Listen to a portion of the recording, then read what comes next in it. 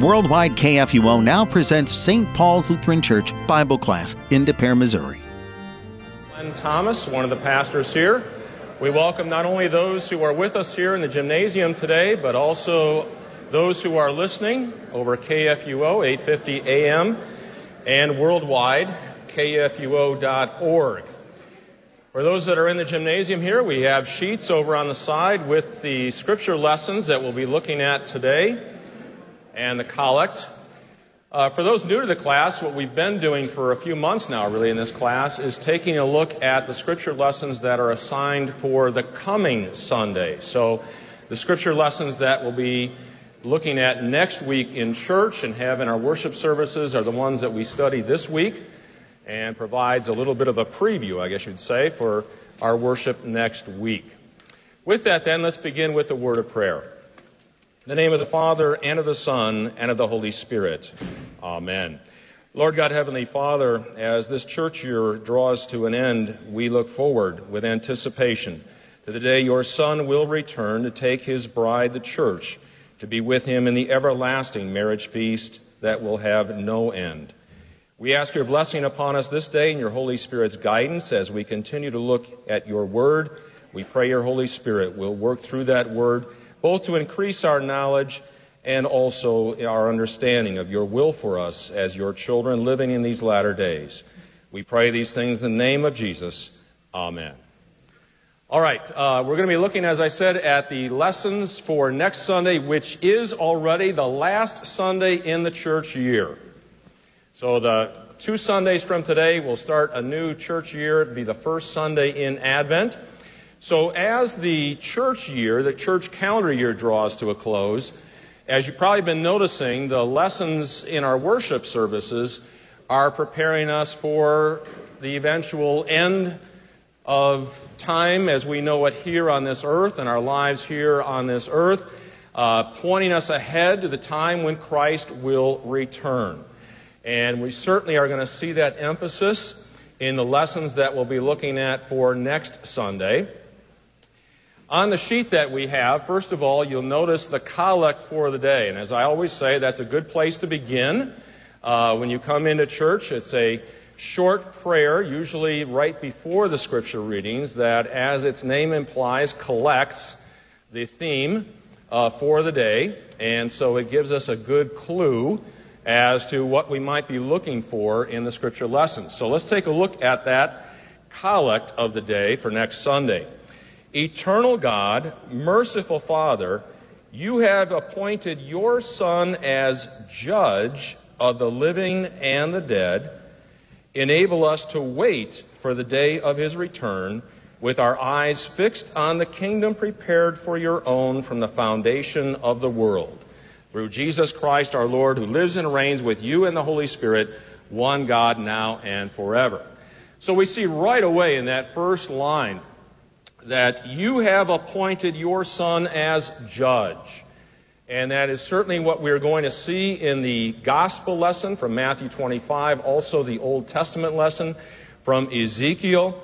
And notice there, what are we asking for? Right after we say that he is appointed as the judge, we are asking there, enable us to wait for the day of his return, but not just wait in any old fashion, but wait with our eyes fixed on the kingdom prepared for your own from the foundation of the world. That from the foundation of the world is actually a direct quote from the gospel lesson for today, Matthew 25. So we right away get the sense, the idea here that we're going to be, the emphasis will be on the day when Christ returns. And we see that clearly articulated in the collect. Help us wait for that day with our eyes fixed on that kingdom, which has been prepared since the foundation of the world. Okay? So with that as sort of, an introduction or an entree into the lessons, first of all, let's take a look at Ezekiel, and it's chapter 34. And we'll be looking at, it's kind of chopped up a bit, but verses 11 through 16 and 20 through 24. Now, Ezekiel was written, timing-wise, In fact, it kind of spans the time that the southern kingdom was taken over, that Jerusalem fell, and the Babylonians, being used by God to bring judgment upon his people in 586, come and level the southern kingdom, but especially Jerusalem is what fell in 586. The temple is destroyed. Many of the best and brightest are carted off into captivity in Babylon. And the message that we have here from Ezekiel is going to be one of hope and restoration. We're going to see God depicted as a shepherd who comes and gathers his people together. Now, that had an immediate fulfillment back in those days when God raised up Cyrus, the Persian emperor who overtook the Babylonians, signed an edict of Cyrus, and allowed God's people to come back home to Jerusalem and to rebuild the temple and to rebuild Jerusalem. So there's an immediate fulfillment there, but ultimately we will see, especially when it starts talking about David, we will see the ultimate fulfillment, of course, is on the day that Christ shall return. Now I wanted to start, we're starting at verse 11 in our scripture lesson for next Sunday, but I think it's important to note what's happening in verses 1 through 10 of Ezekiel 34. And God is literally taking to task here the shepherds of God's people. Those would be the political leaders as well as the religious leaders. Instead of leading, feeding, and caring for the flock of God's people, he literally lashes out at them for exploiting God's people, for, in effect, devouring the sheep instead of protecting them and leading them. And as a result, God's people were scattered. Okay? So if you have a Bible, let's just read real quickly through verses 1 through 10 in Ezekiel 34, just to get a sense of this or get a flavor of this. The word of the Lord came to me, Son of man. That's a self-designation for Ezekiel. It's used, I think, about 80-some times in the book. Prophesy, notice, against the shepherds of Israel. So Ezekiel, who is, might say, clergy himself, is a priest and is told here by God, prophesy against the shepherds of God's people. Okay? Prophesy and say to them, even to the shepherds, thus says the Lord God, ah, shepherds of Israel who have been feeding yourselves, should not shepherds feed the sheep? You eat the fat, you clothe yourselves with the wool, you slaughter the fat ones, but you do not feed the sheep.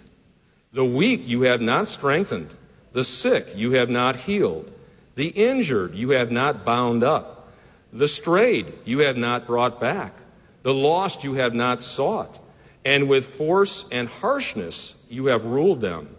So they were scattered, because there was no shepherd, and they became food for all the wild beasts. My sheep were scattered. They wandered over all the mountains and on every high hill. My sheep were scattered over all the face of the earth, with none to search or seek for them. So you get the clear indication here that the shepherds themselves not only were, it's not that they were lazy or lackadaisical, they were in fact feeding off the sheep themselves. They were exploiting the sheep. And to the point where, notice, God still calls them my sheep. And they've been scattered. It's just, again, an image to show how far things had descended, spiritually speaking. Okay? Let's finish this off. Therefore, you shepherds, hear the word of the Lord. As I live, declares the Lord, surely because my sheep have become a prey, and my sheep have become food for all the wild beasts, since there was no shepherd, and because my shepherds have not searched for my sheep, but the shepherds have fed themselves, and have not fed my sheep. Therefore, you shepherds, hear the word of the Lord. Thus says the Lord God, behold, I am against the shepherds, and I will require my sheep at their hand, and put a stop to their feeding the sheep. No longer shall the shepherds feed themselves. I will rescue my sheep from their mouths. that they might not be food for them. Pretty dramatic. Literally, God says there that in that last verse, I'm going to take my sheep back out from the mouths of the shepherds. It's like the shepherds, again, are devouring these sheep. Okay? Now, modern day application. Can you think of any? Who do we think of as shepherds today? The pastors, that's right. So what would be a situation, a similar situation today, where shepherds would be exploiting the sheep as their pastors? What do you think? Can you think of what would we see happening, or how would that work out today? All right, TV evangelists were mentioned, and in a sense of the money that is asked for, and we see at times some rather lavish lifestyles on the part of some of them. We've seen in the past that idea that more exploiting the people. Okay, how about this would never happen in an LCMS congregation, right? How might we see it happen? Pastor becomes, let me ask you this. In the LCMS, do you think we have a high regard or a low regard for the office of the pastoral ministry? High regard. I think that's still the case. And people begin to be very complimentary of the pastor, sometimes deservedly, sometimes not, but still very complimentary of the pastor. And if the pastor is not careful, what can he begin to think? That all this respect and all this, it's really for whom? Yeah. It's my wit, and it's my preaching, and it's my teaching, and it's, all these personal things. And before you know it, it's the idea that, and it can be a subtle thing in a pastor's mind, but they are there to serve me. I'm not there to serve them, right? It can be a very subtle thing that can happen in a pastor's mind, and we have to guard against that always. And of course, it's Satan who would want that to happen in a congregation, and we are but servants. Remember how Christ tried numerous times to get the same idea across to his own disciples, even on Maundy, Thursday evening, taking a towel and washing their feet. It's an age-old problem, and it certainly was operating here in the Old Testament times around early 6th century B.C., before God's people are going to be taken captive and on to Babylon. So we cannot, this is a stinging indictment against the shepherds of God's people and how they had let the people down. Okay? Now, let's go on and look at what we're going to actually see next week in our Old Testament lesson. And this will be, as I say, immediately fulfilled in God's people coming back from their exile. God is going to step in here, literally is what he's going to say. I'm going to step in now, since the shepherds have completely let me down. I myself, notice as we read through this, how many times I myself will gather my sheep. Okay, starting in verse 11. Thus says the Lord God, behold, I myself will search for my sheep. Notice again, it's still his sheep, and will seek them out, as a shepherd seeks out his flock when he is among the sheep that have been scattered. So I will seek out my sheep, and I will deliver or rescue them from all places where they have been scattered on a day of clouds and thick darkness. That phrase, clouds and thick darkness. Can you think of a time in the history of God's people, it was before this, where you had big clouds? I'll give you a hint. There was a mountain involved, and there was thunder and lightning. You remember any Mount Sinai? Yeah. And this phrase that's used here, the clouds and thick darkness, is used several places in the Old Testament, signifying not only God's presence, but also his direct involvement. And in this case, it's going to be judgment and eventual deliverance. Okay?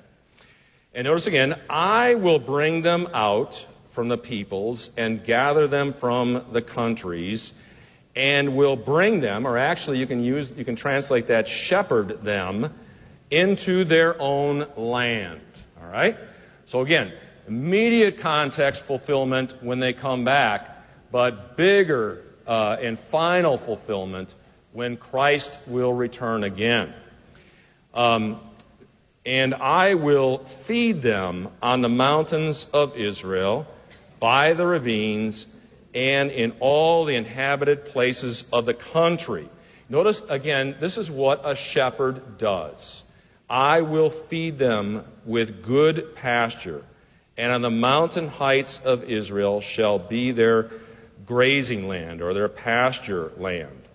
There they shall lie down in good grazing land, and on rich pasture they shall feed on the mountains of Israel. Do you hear in the background another psalm with which we are very familiar? 23rd Psalm, right? That the Lord is our shepherd, we shall not want.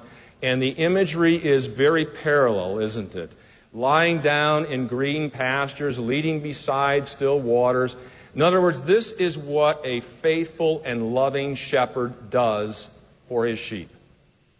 And it's not what's been done by God's shepherds, unfortunately. They've let him down. God's going to take things into his own hands here. Okay? That's the image that you get.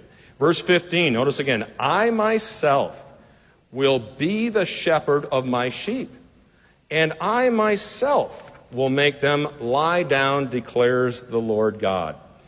I will seek the lost, and I will bring the strayed, and I will bind up the injured or the broken, and I will strengthen the weak, and the fat and the strong I will destroy. I will feed them in justice. You get, again, the sense here of God as the good shepherd doing all of this for his people. And again, Jesus comes to this earth and says he has come to do what? To seek and to save that which was lost, his lost sheep. He has come to gather them. He has come to be their good shepherd. And again, we can hear echoes of John chapter 10, right? I am the good shepherd. I'm not the hired hand who leaves the flock in distress. I am the good shepherd who lays down his life for the sheep. And then later on in that same chapter, where Jesus says, my sheep hear my voice, and I know them. They follow me. I give them eternal life. They shall never perish, and no one can snatch them out of my hand. God himself, in Jesus Christ, comes to gather his sheep. And he does that by laying down his life for them on the cross, taking our place on the cross. And just as surely as he came the first time, he will come again. That's our focal point mostly for today. He will come again and gather his sheep together once again. And we're going to get that imagery especially in the gospel lesson in Matthew 25. All right? Going on, verse 20, therefore, thus says the Lord God to them, behold, I myself will judge between the fat sheep and the lean. Now, what do we think this is? Fat sheep and lean sheep? Who would the fat sheep be? Ones who haven't been to Weight Watchers yet. The fat sheep would be what? They're the ones that are exploiting. They would not only be the fat shepherds, and obviously this isn't a way of speaking here, but the ones that have exploited the others. The lean sheep would be the ones who have been exploited, the downcast, the downtrodden. It was not only the shepherds that were exploiting and abusing the poor and the needy, it was just the common people as well. Exploiting the needy, prospering off of those who had misfortune. And God says he's going to come and he's going to judge between them. Okay? So it will judge between the fat sheep and the lean sheep, because you push with the side and the shoulder and thrust all the weak with your horns till you have scattered them abroad. Well, boy, that's kind of interesting imagery. So you get the fat sheep coming in. You can almost imagine a feeding trough or a watering trough there. And again, this is a way of speaking, a way of picturing this. What do the fat ones, the exploiters, what do they do with their shoulders and their horns to the weak or exploited? Push them aside. Push them aside so that they don't get it. They don't get water or get food. That's, again, a way of looking at it if you're looking at sheep and goats, which we're going to see in the gospel lesson. So just an image there once again, that they are pushing aside, exploiting those who are poor and needy. And notice verse 22, I will rescue my flock. They shall no longer be a prey. I will judge between sheep and sheep. And here comes a big verse. And I will set up over them one shepherd, my servant David, and he shall feed them. He shall feed them and be their shepherd. And I, the Lord, will be their God. And my servant David shall be prince among them. I am the Lord, I have spoken. Notice, in verse 22, a big shift, verse 23, talking about one shepherd, my servant David, and notice how he, so the pronouns that we change here from I to he. Now, who is this one shepherd who is called David here? David has already been long gone, by this time historically, long gone. There is one shepherd, David, who is going to come and feed his sheep and be their shepherd, one shepherd over all of them. Christ, yes, who comes from the house and lineage of David. He is the one who is going to come, and God is going to set up to be the shepherd for his people. Okay? So this is a message of hope and restoration for God's people who are going to be in captivity in Babylon. They are going to come back to Jerusalem. In fact, Cyrus is going to be, he's mentioned in Jeremiah as being a shepherd for God's people, mentioned by name. And so they will come back. God will keep that promise immediately for them. But then there's a much greater, especially when we get in verses 23 and following, a much greater fulfillment when the ultimate shepherd comes. God himself comes in Jesus Christ to gather his sheep.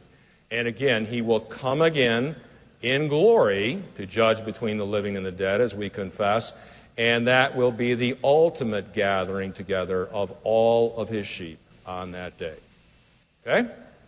All right, we're going to go to the gospel lesson next, but let me stop here for a moment. Any comments, questions? Nancy? Okay, well, the lost sheep in Old Testament times would be people that are taken out of Jerusalem and sent to Babylon. Right. In today's time, how would you define the lost sheep? Okay, good question. The question was, in Bible times, the lost sheep would be considered God's people who were scattered and in the takeover by first Assyria, then Babylon, especially Babylon in this case.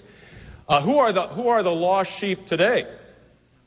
Okay, the lost sheep today, first of all, let's start with the easy one. The found sheep, the sheep are the faithful, right? Whom God, as Pastor Thompson proclaimed this morning, God prepares for that last day, right? The lost sheep are those who what? Are still, Jesus says, I have other sheep who are not in my fold at this point, right? It's those who are outside of faith in Jesus Christ, outside of God's offer freely to them of righteousness, forgiveness, and everlasting life. Yeah. Okay, in the back, Jan? Yeah, the question was, the lost sheep are unbelievers, but the fat and the lean sheep are in the flock. Yes, back to this lesson, the fat sheep are the ones who considered themselves, at least, to be within the flock. But they are, rightly speaking, exploiting God's people, using their office or their position to exploit God's people, and scattering the sheep instead of what they should be doing. Yes, Scott? Yes, great comment. That the forceful use of I and I myself repeatedly through here is great comfort to us, isn't it? It's not. We're not left up to the devices of the shepherds. God himself is taking control here. And when we think of ultimately on that last day, what a comfort it is that even as we are here as his sheep today, again, God is still in control. He is still the one feeding and leading his sheep. Okay? And God himself has already done so much for us through his Son, Jesus Christ, the Good Shepherd, and is still feeding and leading us all the way to that ultimate gathering. But yeah, that's a great comfort for us that God himself is taking things into his own hands and ultimately did in Christ. So yes, absolutely. Any other comments? All right, let's move on to the gospel lesson. We'll come back to 1 Corinthians 15, but I want to make sure that we get the gospel lesson in. I'll be preaching on this next Sunday, and this is the great judgment scene, the separation of the sheep and the goats in Matthew chapter 25, beginning with verse 31. Now, a little, I guess you would say, maybe a comment up front. The scripture passage from Hebrews 11, without what it is impossible to please God. If this were a confirmation test and I left a fill in the blank, without blank it is impossible to please God. Without faith. Without faith. Hebrews 11, verse 6. Without faith it is impossible to please God. Let's keep that in mind as we look through these verses and the separation of the sheep and the goats. It's going to become clear to us that the sheep are not sheep because of the good things that they've done. They're already addressed as sheep, and they are already told by Christ to come and inherit the kingdom that's been prepared for them since the foundation of the world. The sheep, are the ones whom God, strictly by grace, even before the foundation of the world, chose, elected to be his people, to be his sheep. The goats, on the other hand, are addressed as goats, not because of the things they haven't done. They're already goats when Christ appears. So we want to steer away from any understanding that, you get into heaven and you become a sheep if you go and visit those who are in prison, feed the hungry, clothe the naked, and so on. That's how you get to be one of God's sheep. That would be a misreading of this parable. All right? And we're going to see that as we go through. Let's read the whole parable through and then go back. And so when I get the full sense of it, then we'll go back and kind of take it apart. When the Son of Man comes in his glory and all the angels with him, then he will sit on his glorious throne. Before him will be gathered all the nations, and he will separate people one from another as a shepherd separates the sheep from the goats. And he will place the sheep on his right, but the goats on his left.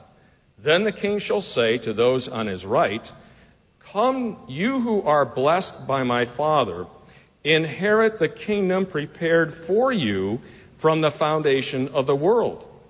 For I was hungry, and you gave me food. I was thirsty, and you gave me drink. I was a stranger, and you welcomed me. I was naked, and you clothed me. I was sick, and you visited me. I was in prison, and you came to me." Then the righteous will answer him, saying, "Lord, when did we see you hungry and feed you, or thirsty and give you drink? And when did we see you a stranger and welcome you, or naked and clothe you? And when did we see you sick or in prison and visit you?" And the king will answer them, "Truly I say to you, as you did it to one of the least of these my brothers, you did it to me." Then he will say to those on his left, "Depart from me, you cursed, into the eternal fire prepared for the devil and his angels. For I was hungry, and you gave me no food. I was thirsty, and you gave me no drink. I was a stranger, and you did not welcome me. naked, and you did not clothe me, sick and in prison, and you did not visit me. Then they also will answer, saying, Lord, when did we see you hungry or thirsty or a stranger or naked or sick or in prison and did not minister to you? Then he will answer them, saying, Truly I say to you, as you did not do it to one of the least of these, you did not do it to me. And these will go away into eternal punishment, but the righteous into eternal life. And again, just a caveat. Notice there, the righteous into eternal life. How are we made righteous in God's sight? Through the things that we do? No. By grace through faith in Jesus Christ, God pronounces us righteous. So again, we want to keep this in mind as we go through. Going back to verse 31, Christ came the first time in what we might call the humblest of circumstances, right? Born an infant, born in a sort of a backwater town to sort of unknown people. What's the sense when he comes the next time that you see in verse 31? He comes how? In his glory. No more hidden glory. No more setting aside divine glory and divine power in any stretch. Notice he comes in his glory. All the angels with him sit on his glorious throne.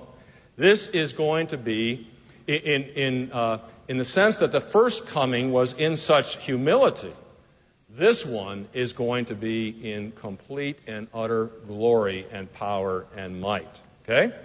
Now, who's gonna appear before him? All nations. There's no, taking a rain check. Got other things on my calendar. All nations will appear. All peoples. Can you imagine that? Now, that's not just all the people that are alive right now on the face of the earth. It's all people who have ever lived. Okay? Will appear before him, and he will, notice there's only two things you can be on that day. You can either be a sheep or a goat. There's no other option. Just like the last verse, there's only two things that happen. You either go into the everlasting fire, or you go into the kingdom, prepared for you since the foundation of the earth. There's no other option. You're either one or the other. And notice, they're already sheep when he comes, and they're already goats when he comes, aren't there? When is our eternal fate, if we want to use that term, let's say our eternal destination, maybe that's a better term to use. When is our eternal destination finalized in that sense for any person? Let me put it this way. When is the last chance someone has to go from one to the other? Right as we draw our last breath, right before we die. There is no crossing over, no switching over, no going from being a goat to being a sheep, so to speak, to use this imagery, after the point of death. And so what we're really seeing here is the ultimate revelation now of everything. The things that are hidden right now, everything is laid bare on that day, including Christ in all of his glory, all who are sheep, and all who are goats. And the great separation takes place. I hope there might be some surprises on that day. I hope there might be some sheep that look at that and say, didn't expect that. That's great. All glory be to God, right? But on that day, everything is revealed. Everything is made known. And notice again, they are separated right when he comes. And just as when a shepherd would come, when a caretaker would come to a watering hole with sheep and goats, Jesus is calling on a common thing that would happen in that day. Why do you think you would move the goats away from the sheep? What would the goats tend to do you think? Yeah, they tend to push all the sheep out of the way and go for the food themselves, go for the water themselves, just like we saw in Ezekiel. And so this is something people would have seen in Bible times, and Jesus is taking advantage of that image here to teach us about what's going to happen on that day. All right? Now, let me jump down to verse 40. And verse 40, to some interpreters, would say that Jesus here is talking about people who have helped other Christians. You see in verse 40, "Truly I say to you, as you did it to one of the least of these my brothers, you have done it unto me." And there's nothing wrong at all with that interpretation. It fits into the parable. In other words, God's fellow Christians have helped their brothers and sisters in Christ. When would a brother or sister at that time in particular have been in prison? When they were persecuted for the faith, right? And that word that see at the end of verse 35 where you welcomed me, that's a word that back in those times had a particular emphasis upon taking in your brother or sister, welcoming them into your home, okay? And so again, we think of missionaries at that time. So God's people would do this. And the big question now, again, this is not the reason that they are sheep, but what would we call all of these things that they have done? They have taken in the stranger and welcomed them. They have visited them in prison. They have fed them when they were naked or needed clothing. Fed them when they were hungry, clothed them when they needed clothing or were naked. Yeah, if you're naked, the feeding is nice, but not your immediate need. What would we call all of those things? Fruits of the faith, exactly. They are the evidence of a faith that exists. The faith that has made them sheep in the first place, okay? I've used this before. An apple tree. Does an apple tree produce apples so that it can become an apple tree? No. It does it because it is an apple tree. It's what an apple tree does. An apple tree doesn't produce pears. It produces apples. Same thing here. This is simply what Christians do. And this is evidence of a faith and trust in Christ that is already existent when Christ returns, okay? He separates the sheep and the goats on the day he returns. And the sheep, because they only have good things, good works in the sight of God, those who are come from and originate in faith in Jesus Christ, there are only good things that Christ will say about us on that day. On the other hand, without faith in Jesus Christ, you are not righteous. And sin after sin after sin is enumerated. There are no righteous works to be quoted. And again, that is simply evidence of what is missing or what is lacking at that point, okay? Now, with that interpretation that I gave you, that it's only to other Christians, I don't think we have to say that it is only to other Christians. Let's just talk about us here at St. Paul's. When we are going to want to help the poor, let's just say, do we say, I wonder if they're Christians or not? Is that a question that we run through? No, not at all. It's, again, simply what we do as Christians. And think of how Christ reached out to those who, as he walked this earth, reached out to those who the religious aristocracy of the day said, oh no, they don't belong. You can't. Jesus even eats with them. Okay? Now, one other thing, and there's a professor at Concordia Seminary, Joel Bierman, teaches doctrine or systematic theology there, brought this out. Isn't it interesting that what Christ quotes here when he comes back, he doesn't quote big, astounding things that God's people have done. What does he quote? You fed somebody. You gave somebody some clothing. You welcomed somebody. On the big scale of things, rather insignificant, we might think, right?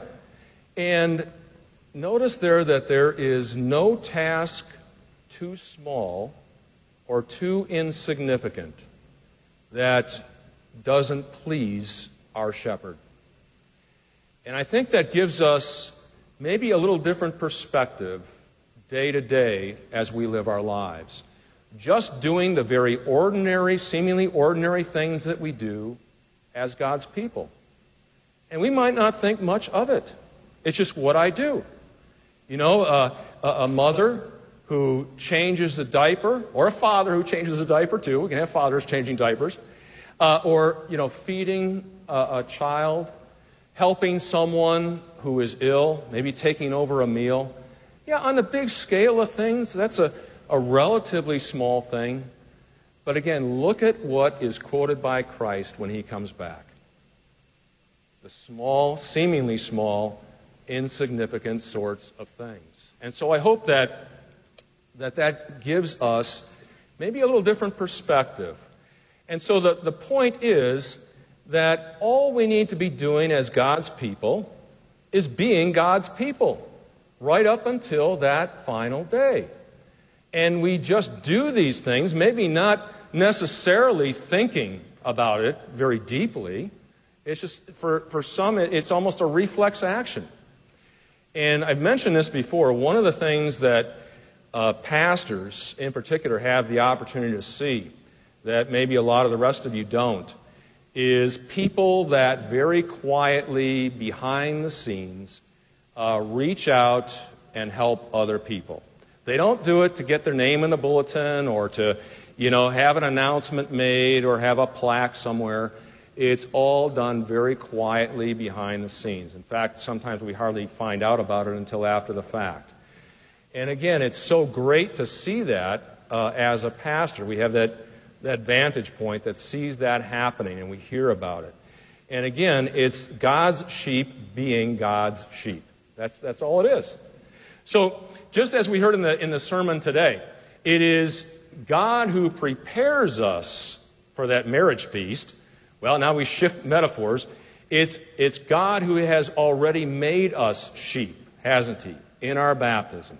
And he, as our shepherd, keeps us as his sheep until that last day when he comes and takes us, finally gathers us as his people.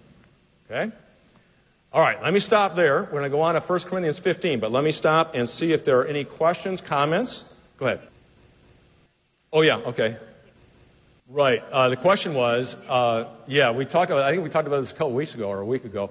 On that last day, are we going to, I think the question a couple of weeks ago was, are we going to see those who are cast into the lake of burning fire and outer darkness and so on? And my answer, at least to that, was I don't know of any passage that says that we are going to see that or witness that.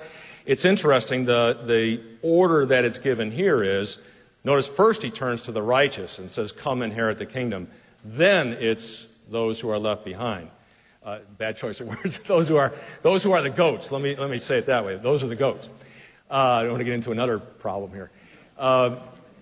Then into the lake of burning fire. And again, we thought about, boy, how hard that's going to be if we were to witness it on that day. And so again, I don't have a direct passage I can point to, but one thing I would point to is the order that this is done in. You know, it's not that the wicked go first and then the righteous, it's the other way around. The righteous seem to go first. Okay? Oh, okay, what about somebody who's not? Yeah, that's a good question. What about, where's Joe? Thought he was going to be here. Yeah, that's a good point. I don't have an answer for that. I do hope that, as I say, I hope and pray that there are going to be a lot of very good and joy-filled surprises on that day. People who, drawing their last breath, confess Christ, and are included in that great gathering on that day. for Christ. Yes, Nancy? I think we have to remember that there are, and I personally, I'm thinking of people that are unbelievers that do all these wonderful good works too. Right. But it's just because they don't have faith that they're not seen as righteous. Right. That's a very good point. The point was remembering all the people who are not Christians who do wonderful things. That's a great point. Can non-Christians do wonderful things in this world, helping people and furthering people in all sorts of things? Absolutely. And it's not that we are critical of that or call that a bad thing.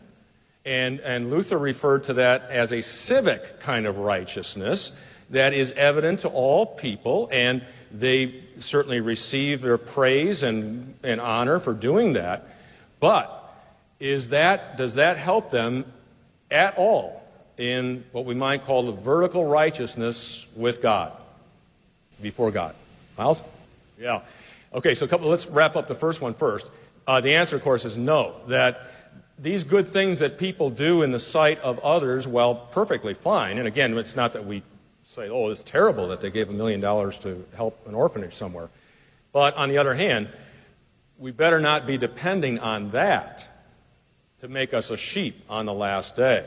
We, again, are pronounced righteous by God. There's that vertical righteousness with God that is a gift by grace through faith in Jesus Christ. We are pronounced that right instantly at baptism, for most of us here, I'm sure.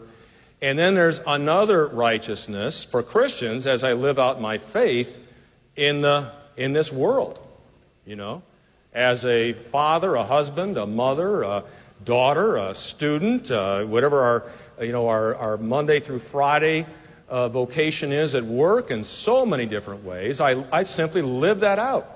And that's what Jesus is citing the evidence here of. But again, for a non-Christian that can do great things in the sight of the world, again, that's great, but that is not going to make them a sheep on the last day. All right? And Miles, I think it's a good point as well. You see many people today who are, unfortunately, trusting in those other things, right? That on the last day, something along the lines of, well, you know, I've done a lot of good in this world, and I think on the last day, you know, God's going to kind of give me a pass, or, you know, I'll be okay on the last day. And again, that is simply not scriptural. It is not scriptural. All right? Was there? Yes. Go ahead. Correct. Yes. The last. Yeah. The question is the last verse going away into eternal punishment, and the whole idea that is hell. We don't have a lot of details. It's described as a burning or a fire in the Scriptures, unending though. People will wish or desire that it could stop, and it won't. But yes, the question was: are the majority of people going to go into? If you look at verse 41, it's another example of the eternal fire prepared for the devil and his angels. And yes, we would have to say there is no salvation outside of faith in Jesus Christ. And that the majority of people, even as they walk this earth today, about 2/3 of them, roughly, are rejecting God's offer of forgiveness and eternal life. And notice there, the kingdom that the sheep go into has been prepared before the foundation of the world. Not so with the eternal fire. Take a look at it in verse 41, at the end of verse 41. It was prepared for the devil and his angels. So it was prepared, we think, after, not from the foundation of the world, for the devil and his angels. It was not God's original plan. Now, through foreknowledge, yes. And we're really getting out to the end of what we can comprehend when it comes to God and all the foreknowledge and so on. But it was God's original plan from the foundation of the world that his sheep, all people originally, would have gone into this kingdom prepared for them since the foundation of the world. When sin enters the world through Satan and Adam and Eve, then, unfortunately, death and its resultant condemnation spread to all people as well. God graciously offers a way to that kingdom that's been prepared for them, for all of us, through Christ. And rejecting God's offer, yes? Yeah, God has foreknowledge, but again, we're getting into the very limits of what we can understand here with regard to God. But God certainly, it's not that God didn't know or doesn't have the foreknowledge. That's correct.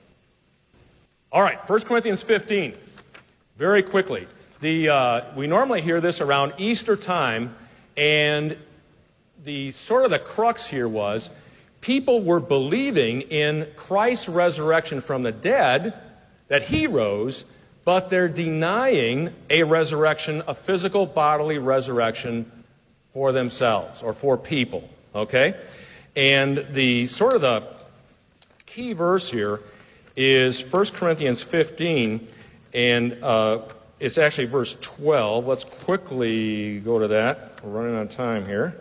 1 Corinthians 15, verse 12, where Paul writes, "Now, if Christ is proclaimed as raised from the dead, how can some of you say that there is no resurrection of the dead?" And there's the problem. They're saying Christ is raised from the dead, but at the same time, out of the other side of the mouth, they're saying, oh, but there's no resurrection of the dead for anybody else. And Paul is pointing out here the inconsistency of that. In other words, how can you say Christ is raised from the dead and then turn around and say there is no resurrection of the dead? So quickly, let's go through this. We're about out of time. But in fact, verse 20, but in fact, Christ has been raised from the dead, the first fruits of those who have fallen asleep. Now, first fruits, that's an agricultural term, obviously. It was the first of the harvest that came in, and it was dedicated to God back in Old Testament times. But what's the understanding? You got the first fruits that comes, and you dedicate that to God as, acknowledging that he is the giver of this. But what else is there yet to come? The whole rest of the harvest is yet to come. So Christ is raised from the dead. He is the first fruits, right? He is the first bodily resurrected one, and there's an entire remaining harvest yet to come. So verse 21, for as by a man came death, who's the man by whom death came into the world? Adam, all right? Adam is the one who death came through. I always point out, though, who ate first, but that's right. By a man, who's the man who through whom came the resurrection of the dead? Christ. So we have Adam and Christ contrasted here. Adam brings sin and death. Christ brings life, resurrection, forgiveness, eternal life. Verse 22, for as in Adam all die, so also in Christ shall all be made alive. And that's not just soul. That's body and soul, bodily resurrection. But each in his own order. Christ the first fruits, then at his coming, those who belong to Christ. Then comes the end, or the final goal, the final finish line. When he delivers the kingdom, or the reigning, to God the Father, after destroying every rule and every authority and power. For he must reign, God must reign, until he has put all enemies under his feet. The last enemy to be destroyed is death. Now, I want to just say one thing here. Death has been conquered, hasn't it, through Christ and his resurrection. But we still live with death taking our loved ones from us, causing that separation for a time between us and them. But on that last day, death itself will finally be destroyed. It's the last enemy here that Paul cites in 1 Corinthians 15. And unfortunately, we still live with it. Even though Christ has conquered it for us, we still experience it in a temporal way here on this earth. But notice there, it will be nullified. It will be destroyed on that day. Verse 27, for God has put all things in subjection under his feet. But when it says all things are put in subjection, it is plain that he is accepted who put all things. In other words, he didn't subject, Christ and the Father didn't subject one another. Verse 28, when all things are subjected to him, then the Son himself will also be subjected to him. Just a comment here that being subjected, Christ is subjected to the Father or submits to the will of the Father. That is the same word that is used in Ephesians 5 where it says, wives, submit or be subject to your husbands. And we always have to go through a big explanation of what that means. And it doesn't mean inferiority. It doesn't imply one is superior. The Father and the Son are co-equal in terms of the triune God. But it is voluntarily placing yourself in service to someone else, for us, in service to someone else, okay? And so usually, again, before a wedding, we have to go through a big explanation of that. And then notice there, who put all things in subjection under him, that God may be all in all, okay? So for next week, all three lessons pointing us to the return of Christ, the triumphant return, the ultimate gathering of all his sheep. And we look forward, just as the church year winds to an end, we look forward to that day when all history will wind to an end. And finally, we'll be in the kingdom prepared for us since the foundation of the earth. And it's all God's doing. All right, with that, let's close with the benediction. May the grace of our Lord Jesus Christ, the love of God, and the fellowship of the Holy Spirit be and abide with you all. Amen.